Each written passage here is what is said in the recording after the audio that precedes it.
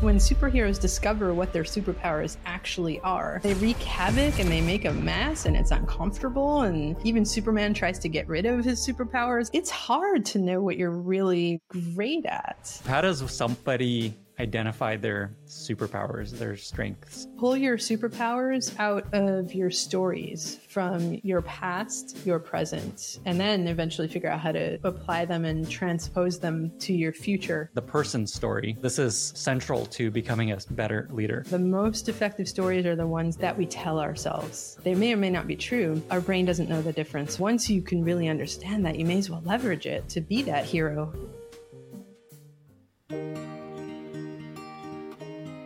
Today, my guest is Donna Lichaw. Donna is an executive coach, speaker, and best-selling author. She helps founders, CEOs, and executive teams level up their leadership skills and scale their impact while staying true to their mission, their purpose, and themselves. Donna has worked with leaders at companies like Google, Disney, Twitter, Microsoft, and Adobe, and she's also the author of the book, The Leader's Journey, which is what we spend our time on. In our conversation, we talk about why the story that we tell ourselves has so much impact on our success and failure, why knowing your superpowers and also your kryptonite is so important to your career, and how to identify these two things, how to reframe your feelings of imposter syndrome and actually use it as an advantage, how to identify your life goals, even if you have no idea what they might be, plus a ton of examples from her coaching practice of people unlocking their career using her frameworks and how they went about doing this, and so much more. If you enjoy this podcast, don't forget to subscribe and follow this podcast in your favorite podcasting app or YouTube.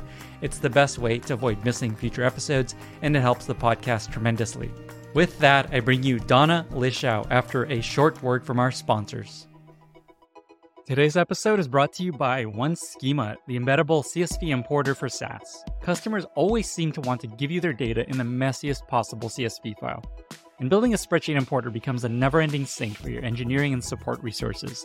You keep adding features to your spreadsheet importer, but customers keep running into issues. 6 months later, you're fixing yet another date conversion edge case bug. Most tools aren't built for handling messy data, but OneSchema is. Companies like Scale AI and Pave are using OneSchema to make it fast and easy to launch delightful spreadsheet import experiences, from embeddable CSV import to importing CSVs from an SFTP folder on a recurring basis. Spreadsheet import is such an awful experience in so many products. Customers get frustrated by useless messages like error on line 53 and never end up getting started with your product. OneSchema intelligently corrects messy data so that your customers don't have to spend hours in Excel just to get started with your product. For listeners of this podcast, OneSchema is offering a $1,000 discount. Learn more at oneschema.co/Lenny. Let me tell you about a product called Sendbird, the all-in-one communications API platform designed for both web and mobile apps. In a world saturated with multi-channel communication, product teams are discovering the effectiveness of in-app communication. With Sendbird, businesses can elevate their in-app experience with decluttered and branded communication featuring AI-powered chatbots, one-way messages, chat, video calls, and live stream capabilities, all tailored for commerce, marketing, and top-tier support. Forward-thinking companies such as Hinge, Patreon, Yahoo, Accolade, and more use Sendbird to build in-app communication experiences that drive engagement, conversion, and retention. In-app communication has the highest conversion, highest engagement, and highest satisfaction of any communication channel.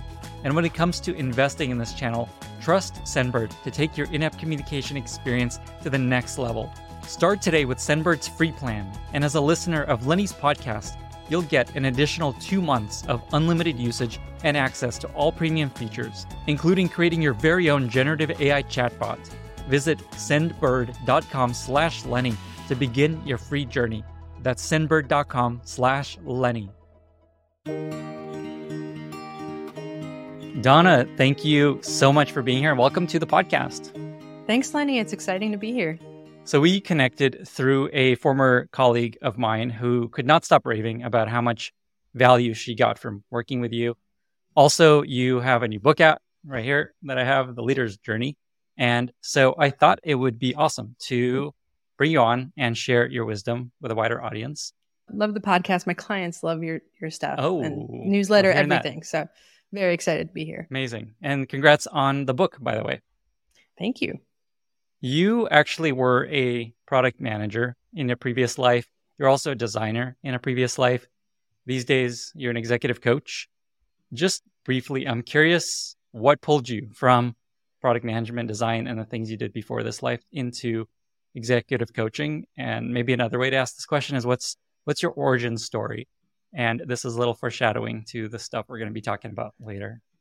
Actually, it's funny. Like all origin stories, there were actually multiple episodes, multiple moments that led me to an epiphany. But the biggest aha moment was when I was working several years ago, almost a decade ago at this point, with an executive team in Silicon Valley, and we were at a leadership retreat. And we were supposed to, at the time, I was facilitating a program on effective product leadership, how to be a great product leader, product executive. And the biggest thing that companies wanted at the time and teams wanted was their teams to be better storytellers. And it's still something we hear today, which is, to be a great product leader or leader in general in any industry is you got to be a great storyteller.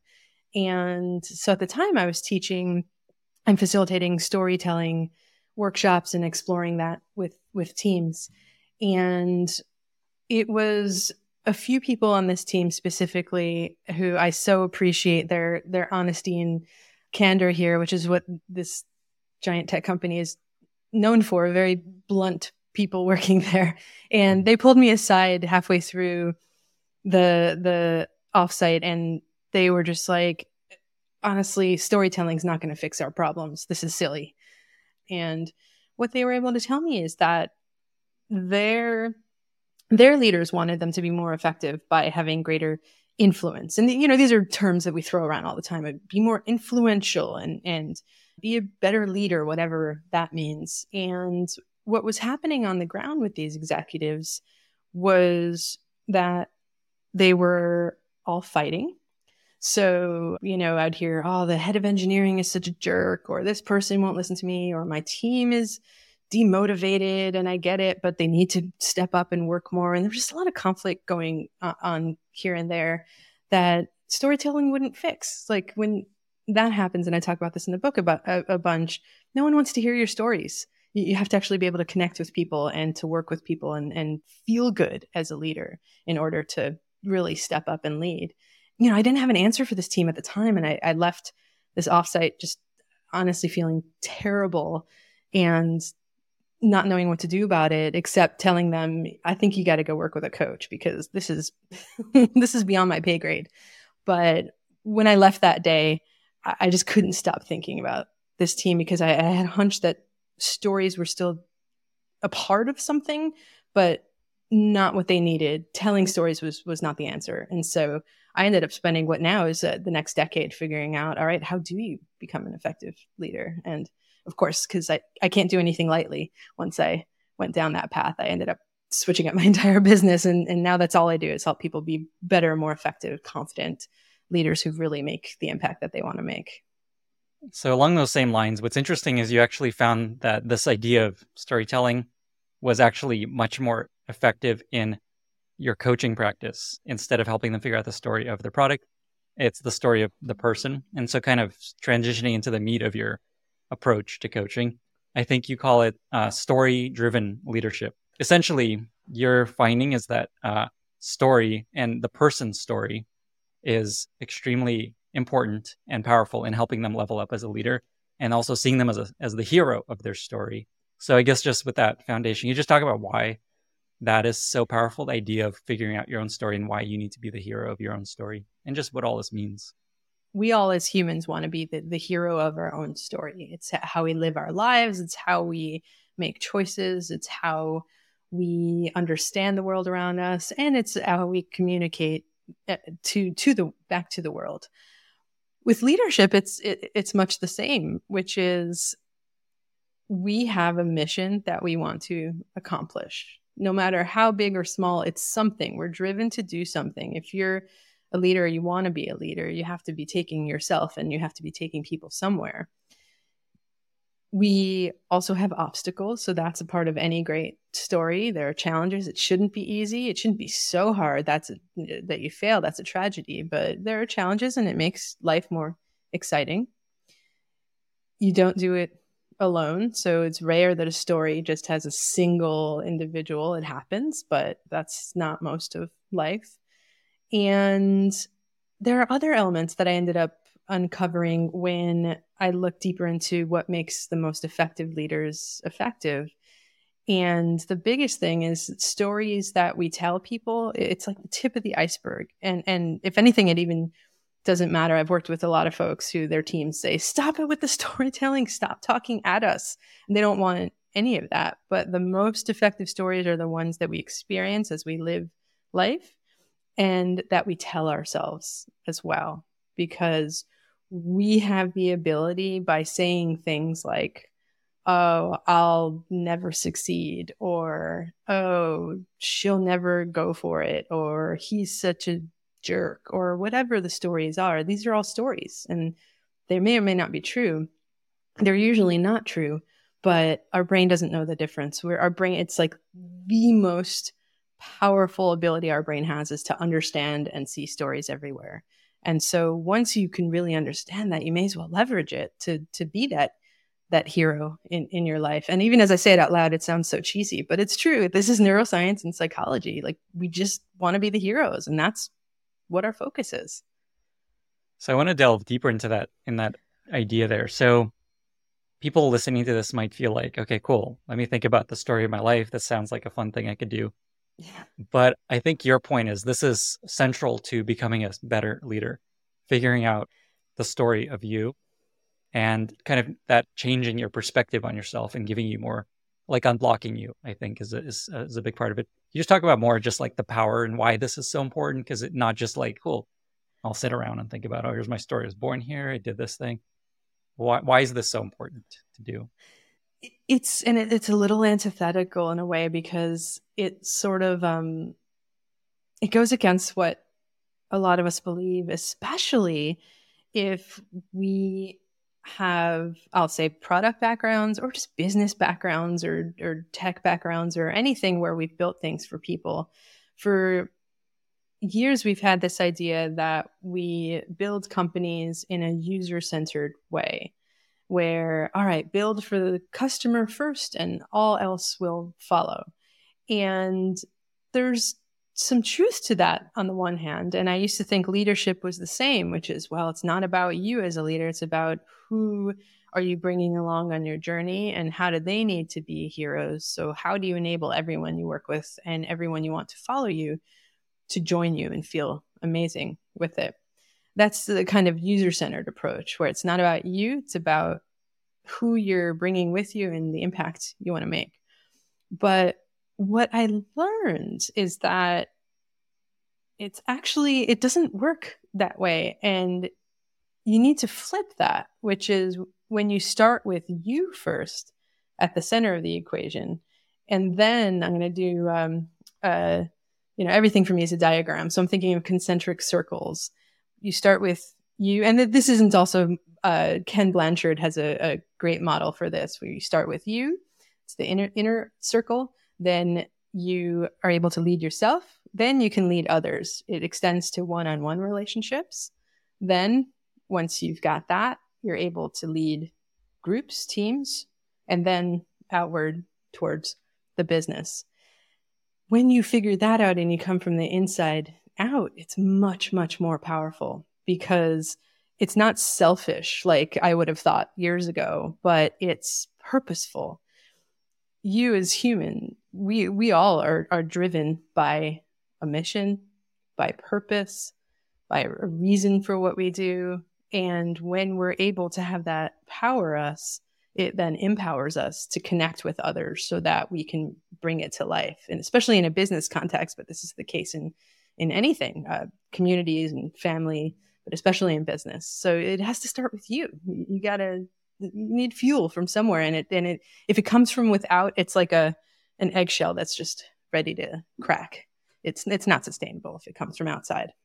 Can you give an example of someone you worked with that changed their story and what impact it had on their career to make this even more real? I can think of a CEO I worked with a few years ago who on the outside was so put together. He was the CEO of a billion-dollar company, successful,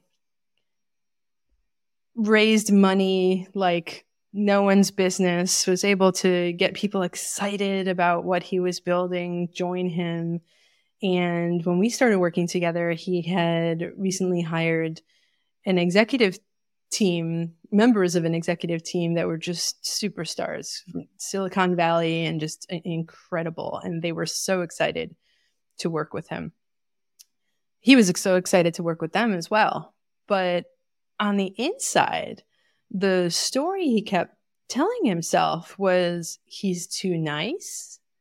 Nobody listens to him was another story. People don't take me seriously was another story. And then there were what I call horror stories. This is not a scientific term by any means, but horror stories that he told himself were things like, we're never going to make it, or they're never going to listen to me, or I'll never learn to be a real CEO. And the problem with stories like that is they end up taking over your identity. They shadow and cloud your everyday and actions you take and interactions you have with people. And when you focus on them so much, they very well will become true.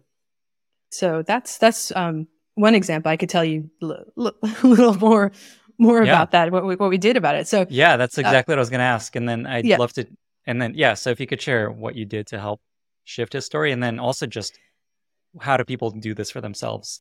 Perfect. So in this case, and this is like everyone I work with, and this is absolutely something that everyone listening and everyone in the audience can absolutely do, is take a data-driven approach to the stories that you tell yourself.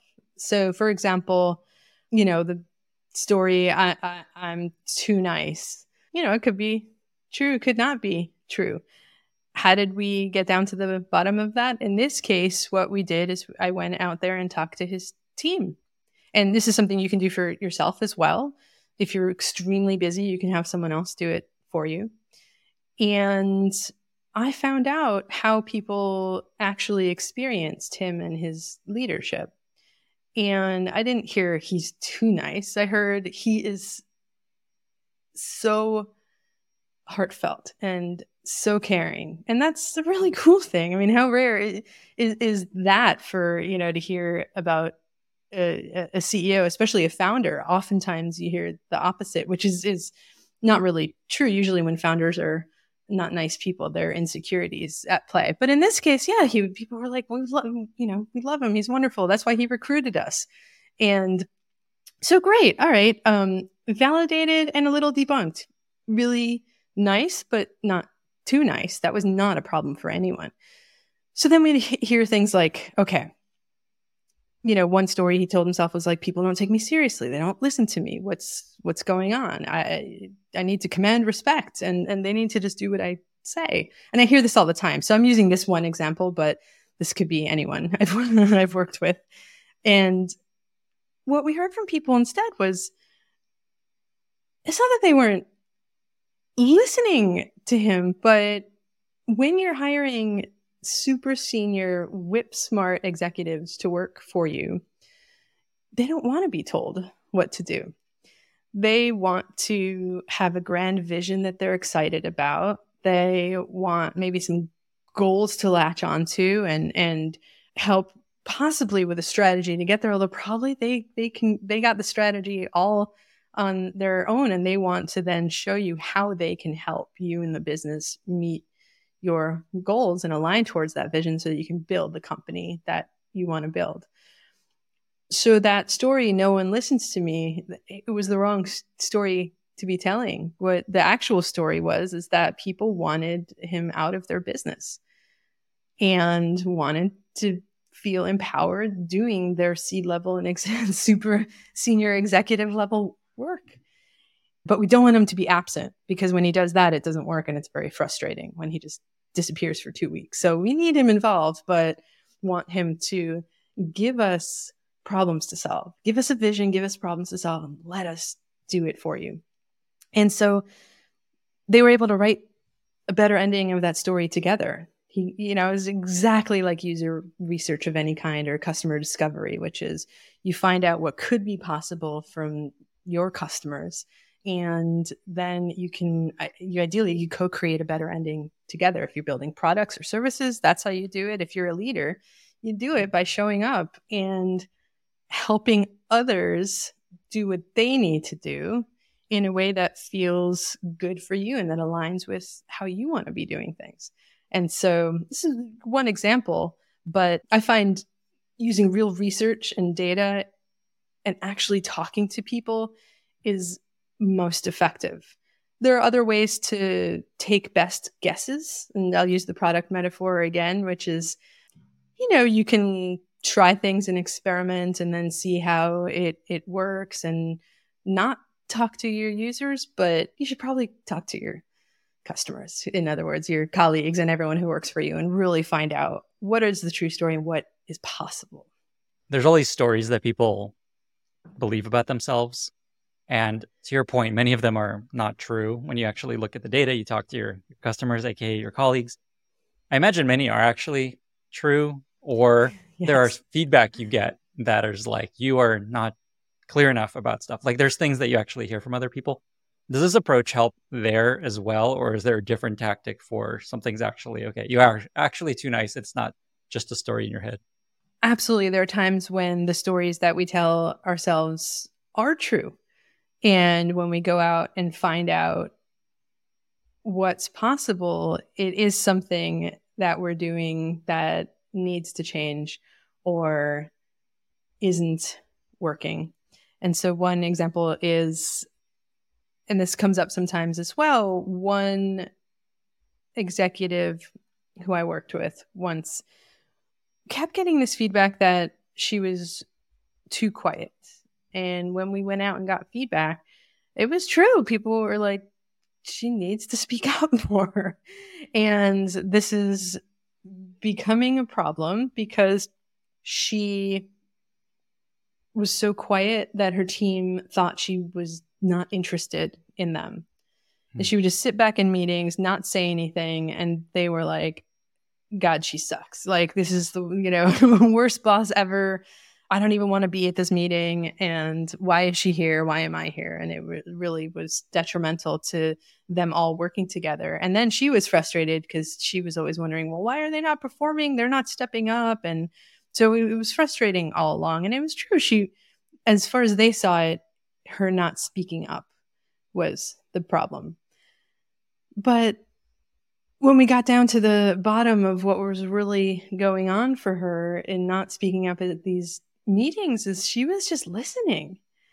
Her processing style was she had to listen, and then maybe a few hours later she'd have thoughts. And so even though the team said we do want her to participate, what they really needed to know was it didn't have to do with speaking or not speaking. What they really needed from her was to know that she was listening to them and that she actually heard them and was going to do something about it, and that when she was quiet in these meetings, she was not checked out. And so simple solution for that, she could start trying to yell more and talk over people and be obnoxious, but nobody wants that either. And so she just started communicating with them more about, hey, this is my style. I'm a little slower. I often need, a couple hours to really process things. I'm here and I want you to know that. And the irony of establishing those lines of communication with your team when they're not getting what they need is that you often end up doing the thing that you've been trying to do but failing to do anyway, because she ended up talking more with her team just in communicating with them about her style. And then they started communicating their styles with her and with each other. And this is something that it's not in the book, but you might have heard of this idea of like a personal OS that a lot of us like to have, which is, hey, these are my work styles. This is how I process. This is how I do things. These are great ways to work with me. And here's how I'd love to work with you.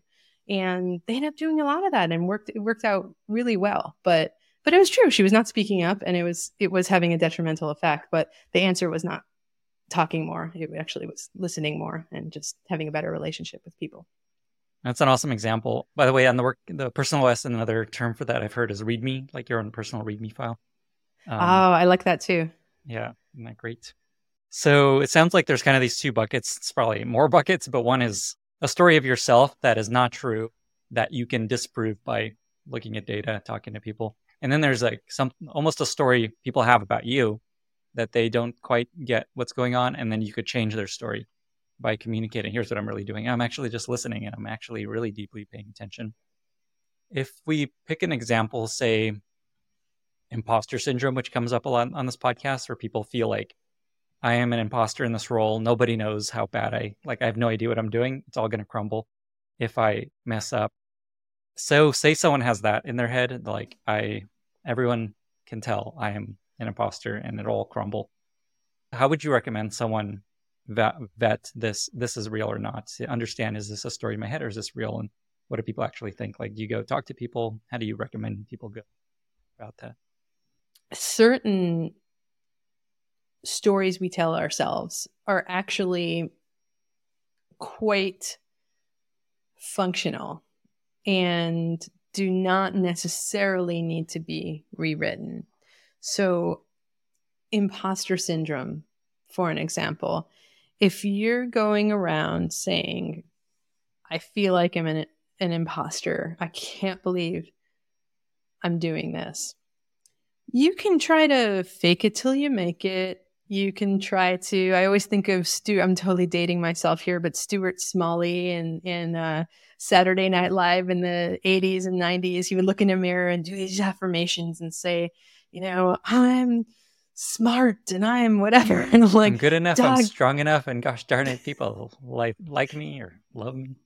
There you go. So it's like you could do that, and it's kind of all very mechanical, and there's ways to sort of prop yourself up. But what if you took a counterintuitive approach and looked at that story, I'm an imposter, and instead asked, okay, that's a good story. How is that serving you? Because when we default to these behaviors, imposter syndrome is something everyone has at one point or another. When we default to these behaviors of, oh God, I'm an imposter, okay, over and over and over again. I know it doesn't feel good, but we default to that because it's serving us in one way. Otherwise, it wouldn't become a habit. And, I always think of habits as an itch. So if you have an itch, you scratch it, you feel better. So there's a reason why we scratch itches. It feels better. If you do it too much, it hurts. And something like that, telling detrimental stories, have that impact. But when you can intercept them at just the right time and say, okay, what if that is true? How does it serve me to constantly say I'm an imposter whenever anything gets hard? Well, there are one co-founder I worked with a while back, she did this whenever things got too hard. And then she was convinced, and founders have this a lot. Who am I to be running this company? And what am I doing here? And oh my God, I can't be doing this. But when we looked at how that habit of calling herself an imposter served her, what she realized is that every time it kicked in, she worked harder. And it just meant she was hitting some kind of a growth edge. So when she would jump into action, she would learn something new. She would read 20 books. She would go out, take a class. She would listen to podcasts and on. And she would get better at this new thing. It was fun for her. And then she would feel less like an imposter over time. So it was a very functional thing for her. The problem is when she did that too much, and this is the case, I work with a lot of women who this is the case for, she often did way too much work. And so she took on emotional labor for other people. She did 10 times as much work as she needed to do like actual work. As in her role, she was playing COO and CFO and EO. And it's just like, she didn't need to be doing all of that. And so on a spectrum of, it's actually helpful, give yourself a pat on the back for jumping into imposter zone every time things get hard, to the other side of the spectrum, which is, okay, but when it's too much, you burn out, you're doing way too much work for other people, you're falling into these unfortunate conventional gender roles that doing extra work you don't need to.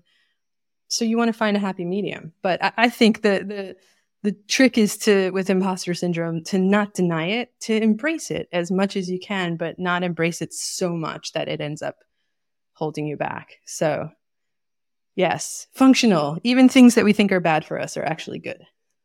I love that advice. It's so much easier to just like, okay, yep, it's true. Maybe I am an imposter, but here's how it can maybe help me while I feel this. And this actually reminds me of another coach who did a guest post in my newsletter a long time ago. And her advice is like, yeah, you probably are an imposter. You're in a role you've never done before. And that's pretty normal. And that's okay. And here's how you should approach it. Yeah, especially in tech, where half of the roles we have are all made up. You're probably the first person ever to have your role anyway, whether you founded the company or you're doing something else at your company. So yeah, it's a great thing. Embrace it. So the takeaway advice there is essentially ask yourself, okay, this may be how I feel. How is it helping me? And don't try to push it down and convince yourself that you're not necessarily an imposter, but how is this feeling helping you? How is it serving you? It's what I have a whole chapter on kryptonite in the book, which is it's what I call kryptonite, and I use superhero metaphors pretty heavily in the book because I'm, I guess, a grown child and I like comics and superhero stories, and so are my clients. So I think because I work in tech, I get to do that. I get to do this, but I liken it to kryptonite, which is what the things that we think harm us. Actually, when we look at how they serve us, they can serve a function. Like kryptonite for Superman, it's how people are able to operate on him. They use a little kryptonite so they could get in there and do some surgery and then get out. So it serves a function, but it's when it's too much, that can be detrimental. So yeah, how does it serve you? It's a question that it's so important and so powerful. What are some examples of other types of kryptonite that you find leaders have, and how do you find that it ends up maybe serving them and being useful? They're the kinds that you should avoid and can avoid. So, for example, scheduling things is my kryptonite, but I do meetings for a living and I love being in meetings, strangely. And so not scheduling is not an option, but there are ways around it. So I automate everything, and some people hire assistants and there are ways to do it. So that's the kind that you're better off avoiding. There's nothing that serves me about having to schedule things or my inability to schedule things properly. How is that serving me? You know what? I don't care. It doesn't matter. So just the kind that you need to avoid. Or, you could say toxic people or people who just don't add anything to your life. There are kinds that are just like, all right, done, moving on. But then there are the kinds that's usually on the inner kryptonite side, where you can look at, okay, well, how does this serve me? And so sort of wide swath of people example is dyslexia. So I work with a lot of founders, CEOs, and senior executives who are dyslexic. Very, very, very common, especially for CEOs. You could say, well, that's kryptonite, having to read things or do things with text, and it can feel like that to a lot of people. Yet when you look at the science of something like dyslexia, it's not so much an impairment. It just means that your brain is operating at a different level in a different way than most people. Same thing with ADHD, and you could extend it to autism and a ton of other things as well. But when you're dyslexic, you're thinking spatially, you're thinking big, you're thinking visually, you're not, so yes, you mix up letters or you're struggling with big blocks of text. That's fine. If you're like founding a company, you're not in documents all day long anyway, probably. So that ability to think big and spatially and visually is probably how you created your company in the first place, or how, if you work at a large corporation, how you catapulted into executive leadership that way because you're a visionary and you do all these things. So I think kryptonite, the inner kind of kryptonite, that's how I like to think of it, which is you think it makes you weak, but when you can look at how it serves you, it's often not the case. So it could be something that is, often classified as a disorder, like dyslexia, ADHD, and it could be quirks, like the one earlier, I'm too quiet. Well, no, she was just a really good listener. She just didn't realize that she had a poker face on when she was listening, and no one knew she was listening. So everything, you just look at how it serves you. So it's the kind you need to avoid, the kind of kryptonite that you need to really look at and embrace. And once you embrace it, just like with the superheroes, it becomes ideally something that's useful in small doses, like Superman, or it could be something more like Hulk, which is, you could say his kryptonite is his anger, but that's also his superpower and he can't get rid of it. Or if he does, he becomes Mark Ruffalo being really boring, like in the latest Avenger movies, and he's all meditating. I don't know what the point of that is. So yeah, that's how I see kryptonite. It's actually a really, really amazing tool that we can all leverage. The flip side of kryptonite is a superpower, and I definitely want to spend time here. So I'm a big believer in this. You are too, of just how important it is to lean into your strengths and identify what you're better at than most people and use that as your way of getting ahead versus trying to say, just remove these kryptonite / things you're not good at. For me, it was really a big deal. I actually worked with a coach while I was working, and this was in the biggest step changes for me, is just realizing I will never be amazing at XYZ, but turns out I'm really good at these things. And so let me just use those things to achieve the things I'm trying to do. As one example, I'm never going to be an amazing public speaker. I hate that stuff. Even though I do this podcast, it's not my strength. And it turns out I much prefer writing and sitting there and thinking. And that's what led to this newsletter. I started doing the thing that was pulling me and was easier for me, and ends up being really successful because that's another way of achieving the same thing, it turns out. So here's the question. Why is it so important to think about your superpowers? How do you identify your superpowers? And just how do you think about this area? On the one hand, there's so many studies that show that when we play to our strengths, we're much more effective than when we try to fix what's broken.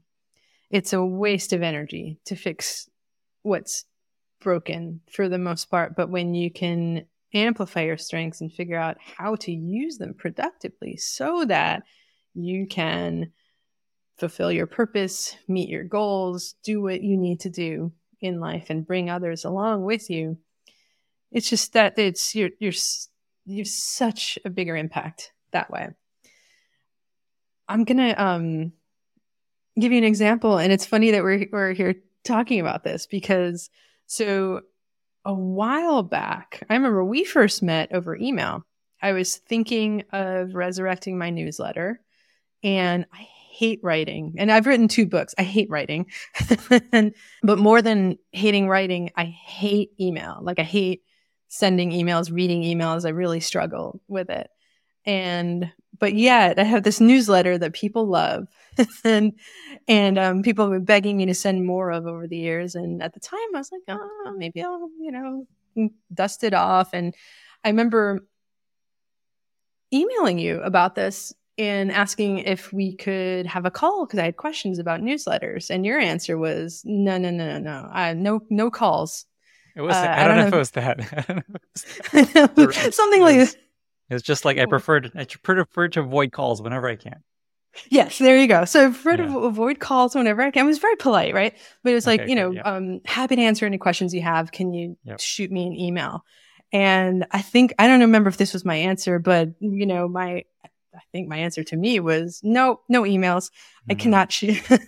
Like I can't I can't give you my questions Mm. written. Maybe if I can record them for you, I'll think about it. And I think in the end, the irony is I ended up resurrecting the email list a while later, and now I do send occasional newsletters that I actually like writing and people enjoy. But I knew, okay, it'll take me like 5 hours to write down my questions for you over email. And I knew that was not right for me. You knew, having a meeting was not right for you.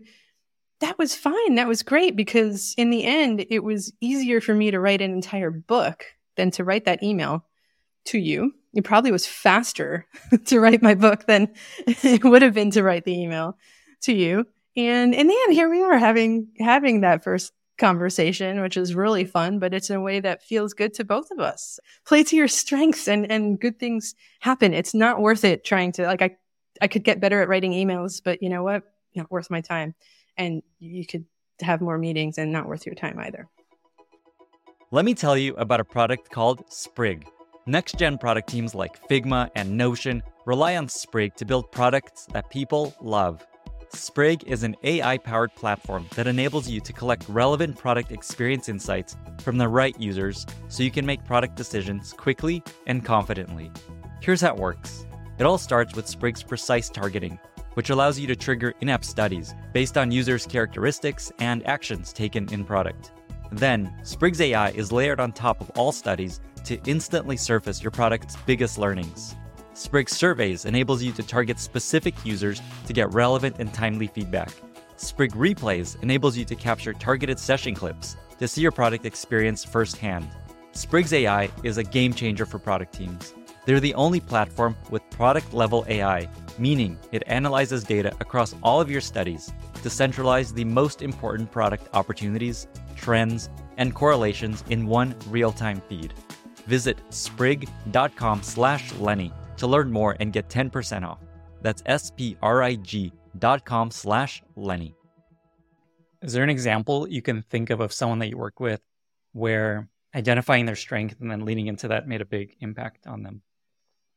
Gosh, I see this all the time. I especially see this with founder CEOs, because there's this very heavy misconception that when you are, again, catapulted into some kind of senior leadership position, that you're supposed to be a certain way, and you're supposed to be loud and opinionated and controlling and tell people what to do. But I've worked with some amazing CEOs who are just incredible listeners instead. And it's the same thing, which is they embrace what works for them, and they don't try to be what they're supposed to be. Well, they have to learn that. And, I think of Bob Iger as an example from Disney. He's, I haven't met him. I know people have met him, and I just always hear such a sweet person. So nice and such a great listener. So, like, you can control the world and do it in your way. And so, yeah, I see this all the time. Any of your strengths, they operate again on that continuum with kryptonite. But if you can figure out how to leverage them and really be comfortable with them, cool things happen. The big unlock for me was realizing that you can achieve all the same things using different strengths. Like, you can be an amazing CEO being very loud, charismatic, visionary. You could also be a great CEO being very quiet and thoughtful and deliberative and working in small teams versus like, hey, everyone, well, listen to what I have to say. Exactly. Okay, so how does somebody identify their superpowers, their strengths? I know there's some tests they could take. Very tactically, what do you recommend people do? What do you send them to figure out, here's what I'm really good at? There are tests out there. I have personally not found them as helpful, but some people love them. And so if you've ever taken a strengths finder test, or there's a VIA character strengths test, I think it's called, those are the two most popular. And you can, just take a multiple choice quiz, and it'll tell you what your top 5 strengths or characteristics are. And I don't find it useful, because if I just get a list of things, I will never remember what the list is, and it also has no context for me. And so what I do, and what I find works better for my clients as well, is to pull your superpowers out of your stories from your past and your present, and then eventually figure out how to apply them and transpose them to your future.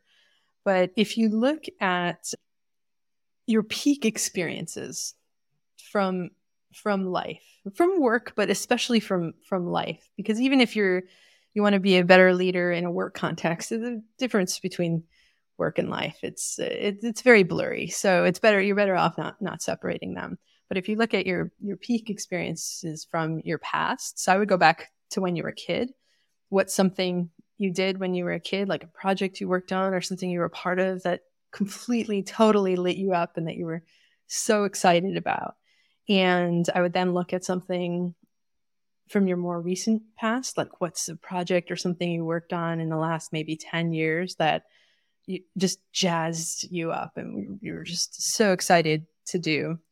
And then I would also look at just how did you get into your line of work, the thing that you're doing now? What's that meandering path? And when you can look at these 3 stories as moments in time and you can kind of lay them on top of one another, what you see at key moments is your superpowers popping through. And they're the things that empower you to make an impact. They are the things that do make an impact. And so an example I'll give you is one of another executive I worked with a while ago. She kept being told in those dreaded 360 reviews at her company, they were obsessed with, this is another big tech company. They were obsessed with superpowers at this company. And so she would get these 360 reviews from her team telling her what her superpowers were.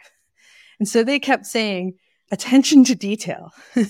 And she was like, what on earth? I hate details. Like, that's my kryptonite. I cannot deal with details. Yet they kept telling her, wow, you're so great. You have this attention to detail. And then they kept giving her more detail oriented stuff to do. And she's like, I should be doing strategy and high level stuff. What is happening here? And so, with her, when we, she could say, my strength is strategy. And I hear that all the time. I'm a strategist. Like, what is that? It doesn't even mean anything. It's not a superpower. Like, it may as well say, I don't know. It just, that means nothing. But when we looked at her past and her stories, what we were able to pull out is that she was really great at connecting things together, connecting themes, connecting pieces, trends, and connecting people, connecting ideas together, and then connecting people to ideas. That's when she was happiest, and that's when she was most effective. And so eventually that being a connector, it was her superpower, one of her superpowers. It also became part of her identity.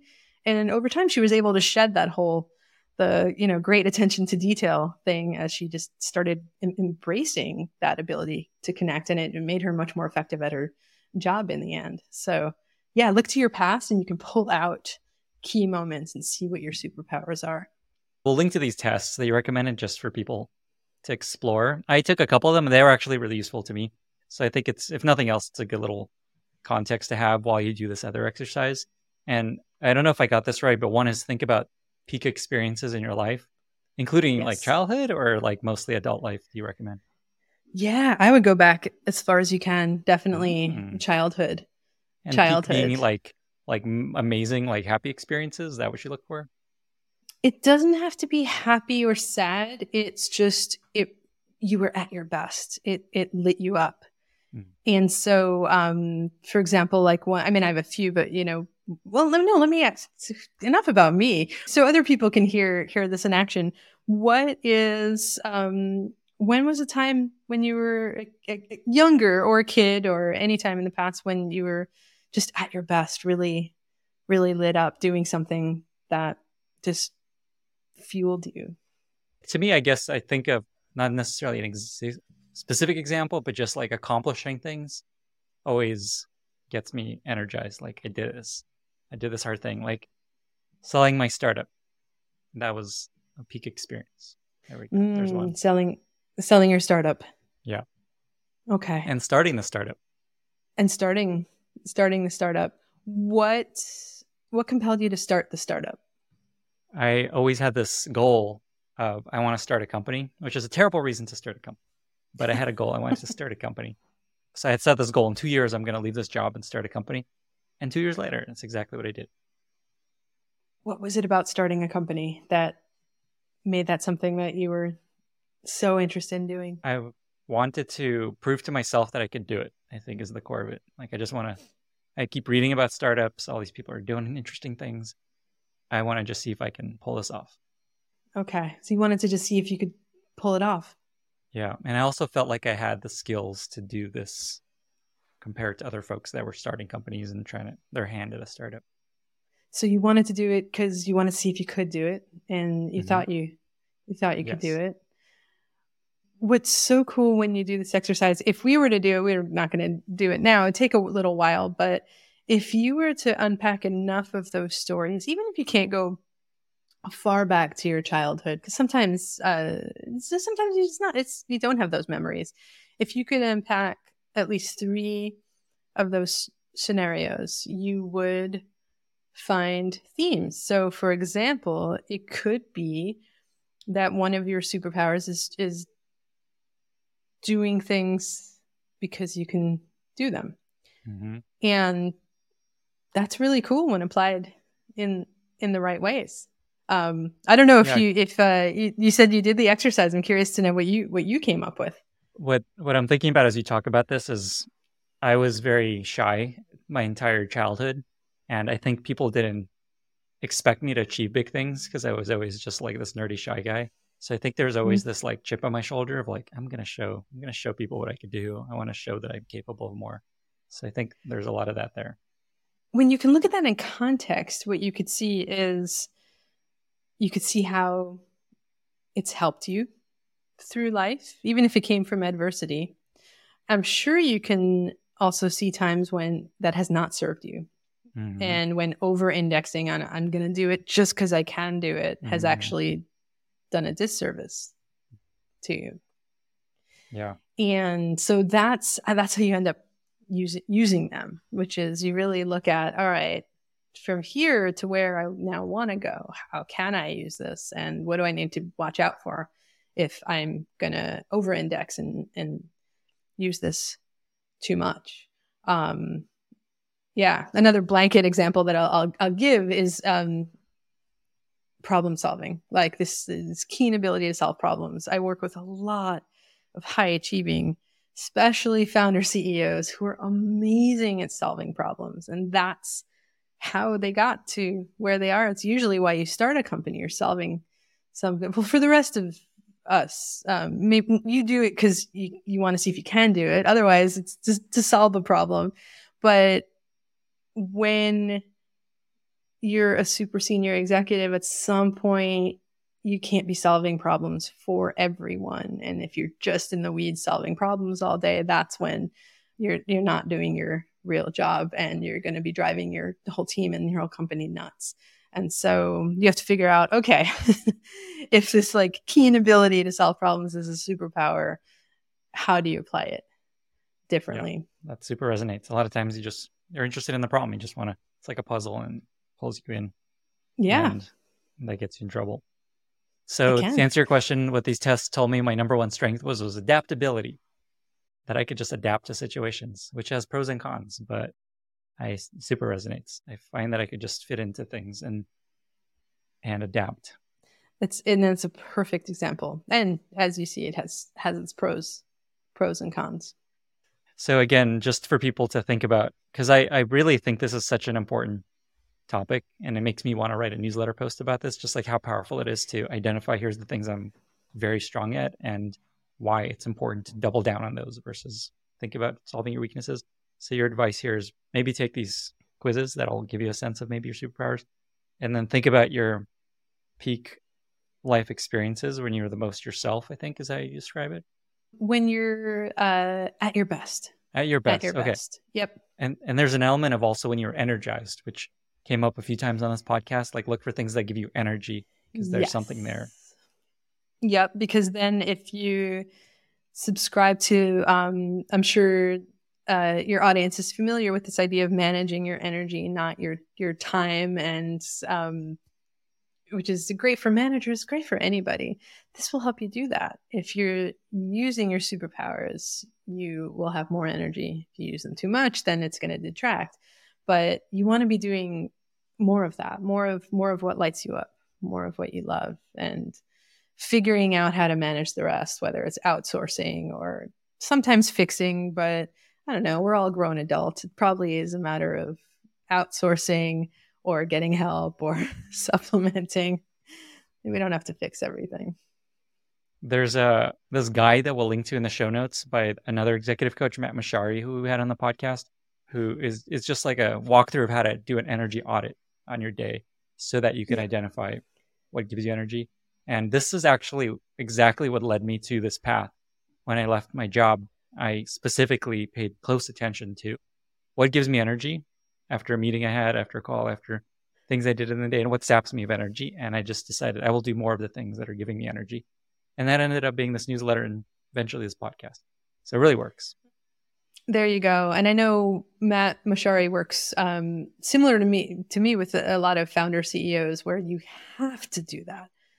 You have to do that because chances are you're exhausted, you're burnt out, you are spending your energy in the wrong places. And so, I mean, it applies to anybody, but especially when you are leveling up in leadership and doing something new and hitting that growth edge, you got to be doing it. It's just, you'll run yourself into the ground otherwise. I imagine many people listening to this are feeling like I wish I could not be in these dumb meetings that I'm in all the time and these stupid reviews. And like, there's a lot of stuff you have no control over that also are very energy sapping. What advice would you give to people thinking that? Well, okay, let me qualify this with this is why I'm not a career coach, by the way. Like, I don't help people navigate how to change jobs or leave jobs, because I think if you're spending most of your time in your day doing things that are sapping your energy and you hate your things you're doing in your job, maybe you're not in the right job. So I don't know, if I was a career coach, I would just tell everyone, oh yeah, quit your job. I don't know what you're doing there. But there's a lot of truth to that, which is if there are things that you can control energy wise, great. Manage your energy, not your time. If there's really nothing you could do about it, and it's the context and it's the situation, then your next best thing is trying to figure out how to change the context or the situation. So I'm pretty ruthless there, I think. This is what I still bring from product management. I'm ruthless when it comes to, prioritizing things. I love it. Ruthless prioritization. Yeah, there you go. This reminds me of a Steve Jobs quote that I love. Of his advice is just, if you wake up every morning and you're feeling dread for the thing you're doing, it's okay to wake up sometimes and feeling that and feel like, I'm not excited about this day. But if it keeps happening over and over and over and over, that's a sign that maybe you should make a change. Yeah, I think there's something there. And actually, I mean, to bring this back to kryptonite, if it's something little, like let's say Zoom fatigue, for example, I know it became definitely a topic when the pandemic hit a bunch of years ago, but I've been working remotely for years, and even pre-pandemic, and I'm in meetings all day long. I love it. I love working with my clients. We can't always, they're all over the world, so we can't always travel to be with them. We do sometimes. They can't always travel to be with me, but the video is the next best thing. But it can be exhausting. And so, does that mean I'm not just never going to have video calls ever? No, because I love what I do. And so I've discovered little hacks for that. One, which is like, don't schedule too many meetings a day. Great. Do lots of active stuff in between, gym, walks, whatever. Try to get in-person social time, no meeting days. And then, and for during meetings, I've got one of my squishies. There's a neurological thing with Zoom where it, we're just getting stimuli through our eyes, but we and through our brains, but we're not getting like physical stimuli the same I would be getting if we were in a room together, hanging out, even having you just be on the other side of the room and we're chatting. It would be a very different physical experience that would close that circuitry for me and leave me more satisfied, as opposed to on Zoom, I'm all like, my brain's like on the lookout for something. And so I, and a lot of my clients do this too, use fidgets help ground me when I'm on Zoom calls. And it's like, okay, great. So there's things that you can manage, but yes, like that Steve Jobs quote, you know, our idea is like, if you really don't like and are getting energy sucked from most of what you're doing and it's constant, you got to change your situation. I really like that tip. That's very practical, and buy something that you can play with your hands. I use this pen actually is what I'm playing with usually with these podcasts. I need something squishy maybe.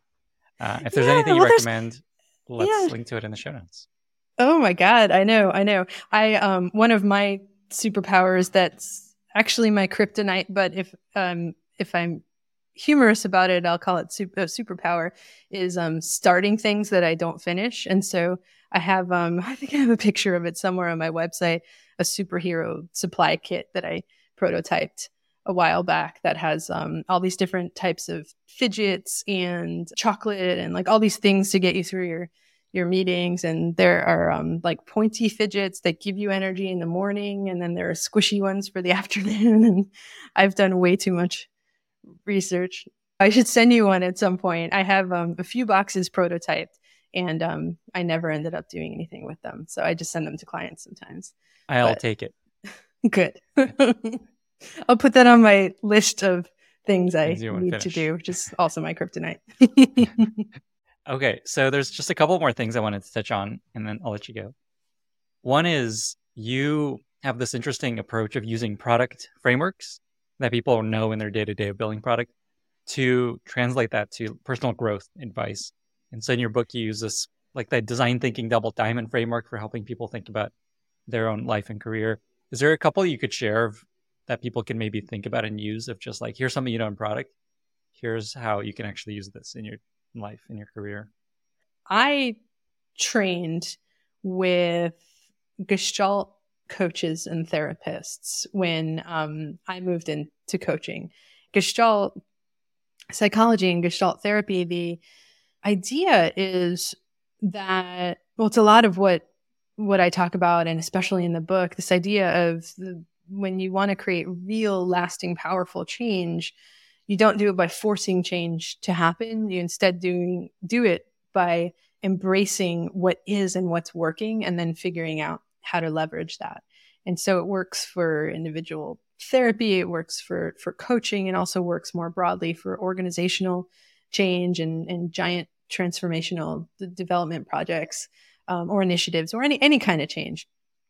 But one of the theoretical underpinnings there is when you do understand what's working and you start to get an idea of what's possible or something that you want to go try or do or create or make happen, you don't just go and change everything or do it all at once. You take one tiny step and run a little experiment to get data. And so the way I work and the way I learned to work, at least through Gestalt coaching and Gestalt therapy, was you don't leave a session with me without having tried a little experiment first. So the analogy there is, we would call it an in the room experiment versus then get out of the building and do an experiment. And if you subscribe to, I guess I'm going to call it lean methodology, although I feel like these names change all the time. And, that's so 10 years ago. And I don't care what anything's called, but the idea of experimenting and getting data and then using what you learn to make informed decisions on how to change things and then how to build things and how to make things even more successful. It works for the digital products that we build. It works for the businesses that we build, and it works for ourselves. And ideally do it for all the above. And so anything you think is true or you want to do, it's a hypothesis until you test it and you go out, get data, and then you can do a bigger version, bigger version, bigger version. So it works with human psychology and all the things we want to create and learn in life just as well as with products. Is there an example of one of those little experiments you ran in a session? Bring us back to the example of that one executive from earlier, to keep the continuity here, who thought she was too quiet and her team was complaining about her. And actually, the irony, often when people come to me with things that they're embarrassed by, like on the outside, she was like actually quite loud. Like as a person, she was really loud and brash and all these things. It's just in terms of her team, they didn't like how quiet she was in meetings.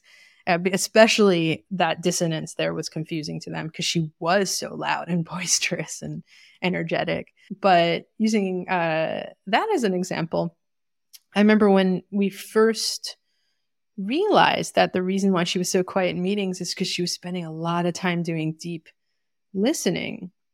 She started to chill out a little bit about it and stop beating herself up as much and started realizing, oh, that's a good thing. Why am I so insecure and getting so angry at myself for doing this all the time? That's good. So she started to chill out a little bit, but then the idea of a bigger experiment was in your next meeting later this afternoon, see what it feels like to sit there and just listen for an hour. Just see what it feels like and then see what you make of it. And then we'll figure out what to do about it. But just see what it feels like to listen and be in awe of, wow, I'm really listening. And so that would have been like a, sort of get out of the building experiment. But the idea of doing that petrified her because she's like, I can't sit for a whole hour just like being like, yeah, patting myself on the back. I'm a good listener. I'm a good listener. Look at me. Or like not even good or bad, but wow, I'm really listening. That's all I ever want from people. It's just this like radical appreciation, this awe of, wow, I'm doing this. Everything changes when you figure that out. But we decided to run a little experiment because that was just, why waste a whole hour of her life when we could just do something in 30 seconds in the room right now. And so we tried a little role play of like, all right, what would it be like to just sit here for 30 seconds and I talked about I don't know what and just listen to me. We're having a meeting. What does it feel like for 30 seconds to do that? And we did that. And her answer was, that was terrifying. Like that was god awful. Like, oh my God, I have to do that for a whole hour. And eventually over time, it got easier. It was very uncomfortable. I mean, this is where I'll bring up the whole superhero analogy again. In superhero stories, when superheroes discover what their superpowers actually are, they don't just say, oh, thanks for this gift, and then run and save the world. Every superhero has a really hard time accepting, oh, this is my gift? Hell no. Or wait, what do I do with this? And they wreak havoc and they make a mess and it's uncomfortable. And even Superman tries to get rid of his superpowers often and because he doesn't like being super. And so it's hard to know what you're really, really great at. But when you can run little experiments that get bigger and bigger over time and really learn how to, whether it's embracing your superpowers or anything, let's say there's something you want to try, something scary, or like look at me with my superhero supply kit. I was like, oh, I really want to build a gift box. Let me prototype that. Okay, fine. 5 years later, have I done anything with it? No, but I built it. I saw what it's like. It felt good. And then as I got bigger with my experiment of thinking about, how can I mass produce this? Where would I sell it? What about taxes? Oh God. And not for me. And that's fine. So I give them away as gifts. But whether it's product or you or your business, small experiments, get data, go bigger, adjust, iterate, all of it, you will accomplish incredible things. And I think a lot of the power there is you feel like, wow, there's something new here I didn't expect. And this is like a new, interesting learning. Let me see where else this can go. Yes. And I think the biggest difference took me a long time for me to learn is that as opposed to product development, you're testing things, not just how is it working and what are the numbers. Well, even with product, I mean, we're not just looking at, not just looking at numbers all the time, but when you're experimenting with yourself and with people you work with and with your teams and with your companies, it's, you run it through 3 filters. So, and this is not my term, but I'll say head, heart, hands is what I like to think of, which is head. Okay, how's this going? What are my thoughts? You might think, yeah, okay, I'm listening. That's fine. Okay, next, emotionally, how is this going in your heart? Wow, I'm terrified. This feels awful, or this isn't so bad, or whatever it is. And, or it might be, no, that's fine. I hear that a lot. That was fine. But then how does it feel in your body? Our bodies are ultimately where we store where we take in our stimuli and then store all of our experiences. And our body also tells us what next action we should take. And if you run an experiment and scan your body and it's like, yeah, that felt fine. And then how do you feel in your body? Oh, numb. Well, that will tell you something. Or I hear this all the time. Or how do you feel? My hands are on fire. Or I was working with one client yesterday, and I think she said something like that was fine, and her whole face turned bright red. And then after a minute, we were able to say, like, okay, what's going on? Fine versus your face turned bright red. What happened there? And then she realized, oh, I'm burning up. This is not okay. So, run it through head, heart, hands. Life is like product thinking, and it's also not. We have to go deeper and more broad with our experiences. And then we'll learn the most and be able to make the most informed, amazing decisions. And so cheesy, but you live a good life and make an impact and be a great leader and do all the things you want to do that way. Beautiful. The point you just made about how much of our thinking is driven by our body. We just had a whole episode on this a few episodes ago with Johnny Miller, where we talk about the nervous system and how most of our neurons go up to our brain versus down from the brain, and our body's telling our brain what we're feeling. So there's a lot. If you want to explore that as a listener, that's a great episode. We'll link to it in the show notes. Okay, good. Okay, let me ask you a question that my colleague suggested. She gave me a few suggestions to ask you, and I imagine this is what worked for her in you two working together. So question she had is, how as an executive coach do you help identify / bring out goals or wishes that people have in their subconscious but are unable to realize or articulate? Start with the ending. Come up with how you want things to turn out, and then work your way back. And start as far out as you want. It could be, decades from now. It could be 5 years from now. It could be 3 years from now. It could be a year from now. It could be a quarter from now. You could do all the above. And really imagine, close your eyes, imagine you're there. Engage all your senses. What do you hear? What do you smell? What do you see? Who do you see? What do you feel emotionally, physically? And what are you doing? What have you accomplished? What's amazing?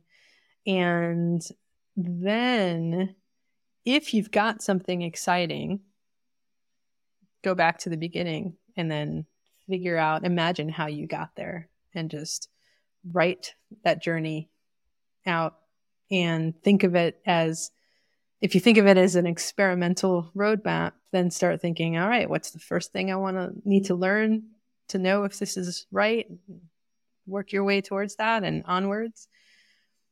If you do that and you're like, I have no vision, which I remember is what happened in this case, you sit with it for longer. You can't write that journey if you don't have that ending. And so you sit with it for as long as you need until you get it. And then you create it. And again, it sounds so cheesy in a way. And and I know it's not like I'm subscribing to this, like, anything you want in life, you just say it and accomplish it. I know life doesn't exist like that, but dream it, see it, and then start taking steps to get there. What you end up creating will very likely be very different than you ever imagined.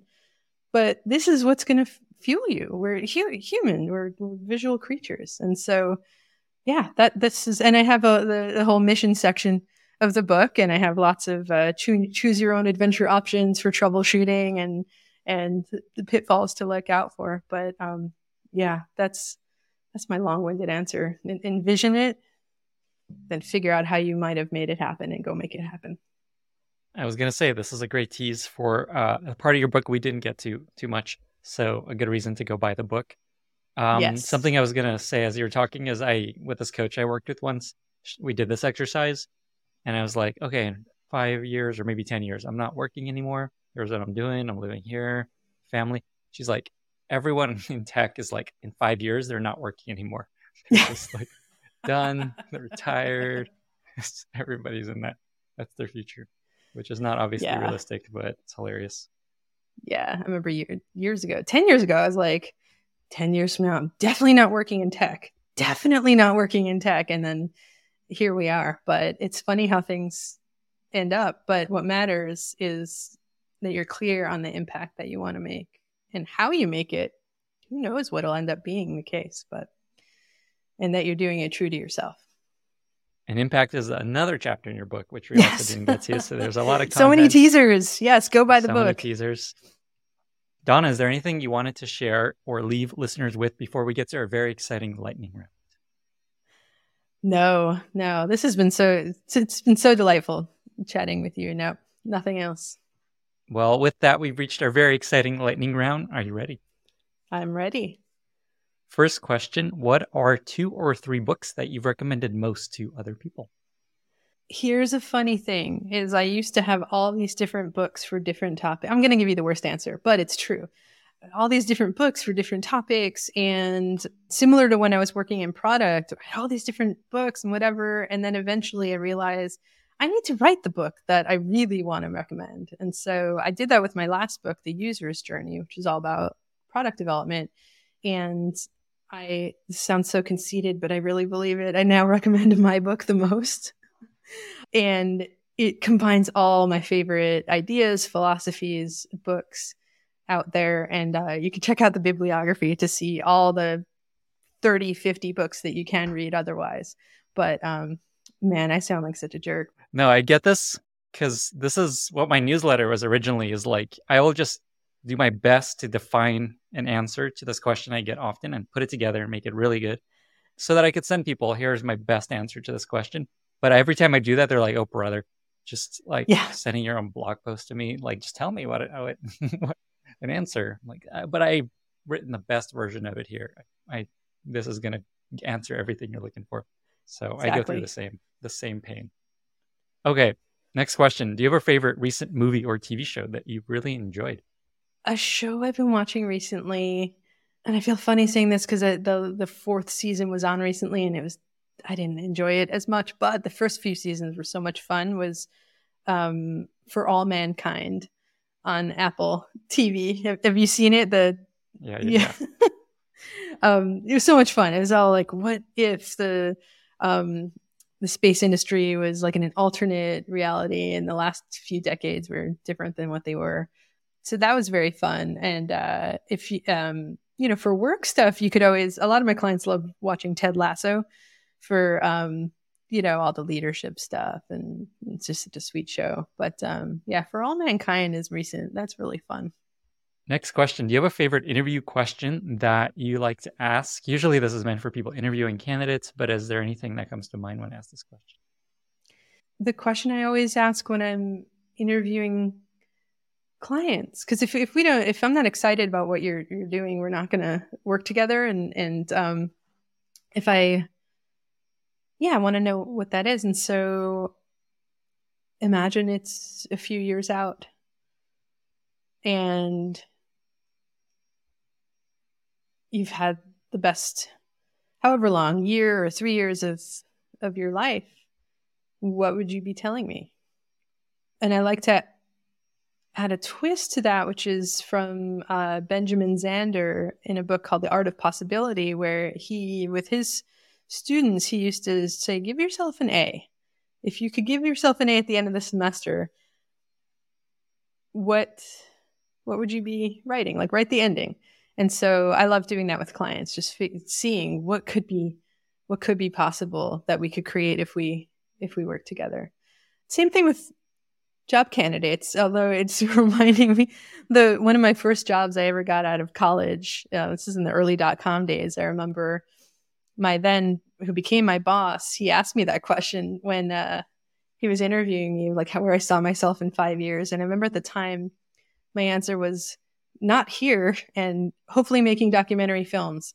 And this is like a .com job. But like in hindsight, I can't believe I answered it that way. I was like, yeah, I'm going to be doing something else in 5 years. And he loved it so much that he hired me like on the spot, And we're still friends many decades later. So, yeah, that's my favorite interview question all around. It's similar to a question people often use in product of just what is the ideal experience? What's the perfect version of what we're building, and let's work backwards from that, or what's like the 10x version. Exactly. Or if you want to add to that, like if you could wave a magic wand, it's the same kind of thing. What could be possible? Yeah. I love the leveraging of product thinking always into coaching. I love it. Next question. Do you have a favorite product that you've recently discovered that you love? Maybe you already mentioned the squishy thing. Maybe something else comes to mind. My fidgets, all my fidgets. I have so many different kinds. They're so much fun. I'm sure I have a better answer somewhere, but yeah, I would say if you can point us to your favorites in links, that would be awesome. I'm sure people are curious what you've discovered. I curate them. I will definitely do that. Amazing. They all have. And there's also the long one, the sticky monkey noodles. Beautiful, so many. Purple. So many. Amazing. Do you have a favorite life motto that you often find yourself coming back to, sharing with friends or family, either in work or in life? It's a phrase that I got from one of my mentors, and I teach it to all my clients, which is her catchphrase is, "Isn't that interesting?" And I have it as a sticky note on my, like a physical sticky note on my computer monitor to remind me, what it reminds me to do is get into what Gestalt folks call an optimistic stance. And I'm a chronic, serious, like acute pessimist. Anyone who knows me, I'm cranky, but I love this reminder to be in this optimistic stance. And it's not like, again, not that Stuart Smalley, wow, everything's great, woohoo, but it's a kind of radical appreciation. Not, isn't this good or bad, but wow, I just stubbed my toe and it really hurts. Isn't that interesting? Let me feel that throbbing toe. Or wow, someone on my team just talked over me in a meeting 20 times in the last hour. Actually, this happened with a client recently. I was there at an executive team meeting, and it's like, someone kept talking over the CEO over and over and over again. And, often when that happens, you like bark right back, or you get angry, or you get quiet, or whatever it is. But when you can really fully appreciate, isn't that interesting? My shoulders are really tensing up right now. Wow. Whatever's going on, you often have more informed, not often, you will always have more informed, mindful actions that you can take or not take. And so this is like, you can't pay me to meditate or anything or do yoga, but mindfulness, yeah, if you could just think to yourself, isn't that interesting? Anytime something extreme happens in life, you will be shocked at what you learn and at what you do accordingly. Very Buddhist, non-judgmental awareness. Exactly. It's exactly not deciding that. It's good or bad. Yep. Final question. I'm surprised you haven't used any Dolly Parton quotes in this conversation. Clearly in your book, right. You're a big fan. I'm curious, what is a wisdom or quote that comes to mind that you think of from Dolly Parton that might be helpful? Yes, and thank you for reminding me, because that was originally what I was going to say, which is, there's so many Dolly quotes, and I think all my favorites are in my book, of course. But one of my favorites is find out who you are and do it on purpose. That's, amazing. Another one, I guess my two favorites, you don't like the path you're walking on, pave a new path. What more in life do you need than that? There's all, Buddhist and Gestalt and mindfulness or whatever, but you could just do what Dolly does and you'll be all good. Donna, thank you so much for being here. 2 final questions. Where can folks find you if they want to reach out, maybe work with you? And how can listeners be useful to you? Great questions. As always, the best way to find me is through my website, donnalichaw.com, and that'll be in the show notes as well. And reach out to me for a conversation. One of my superpowers, that's also my kryptonite, is accessibility. I'm that author who will always email you back, even though I hate emailing, always email you back within a day if you send me an email about the book. Same thing about working together. I always make time, or even just conversation. I make time for any conversations with interesting people if it is exciting to both of us to make it happen. So find me on my website, donnalichaw.com. I've also got tons of free stuff there that you can download as well. Everything that we talked about today, a lot of things that we talked about today are available there to play with as well. Amazing. I think we're going to create a lot more superheroes with origin stories, superpowers, kryptonites, missions, impact, all the things we've written about in your book. Donna, thank you so much for being here. Thank you, Lenny. This was a treat. Bye, everyone. Thank you so much for listening. If you found this valuable, you can subscribe to the show on Apple Podcasts, Spotify, or your favorite podcast app. Also, please consider giving us a rating or leaving a review, as that really helps other listeners find the podcast. You can find all past episodes or learn more about the show at lennyspodcast.com. See you in the next episode.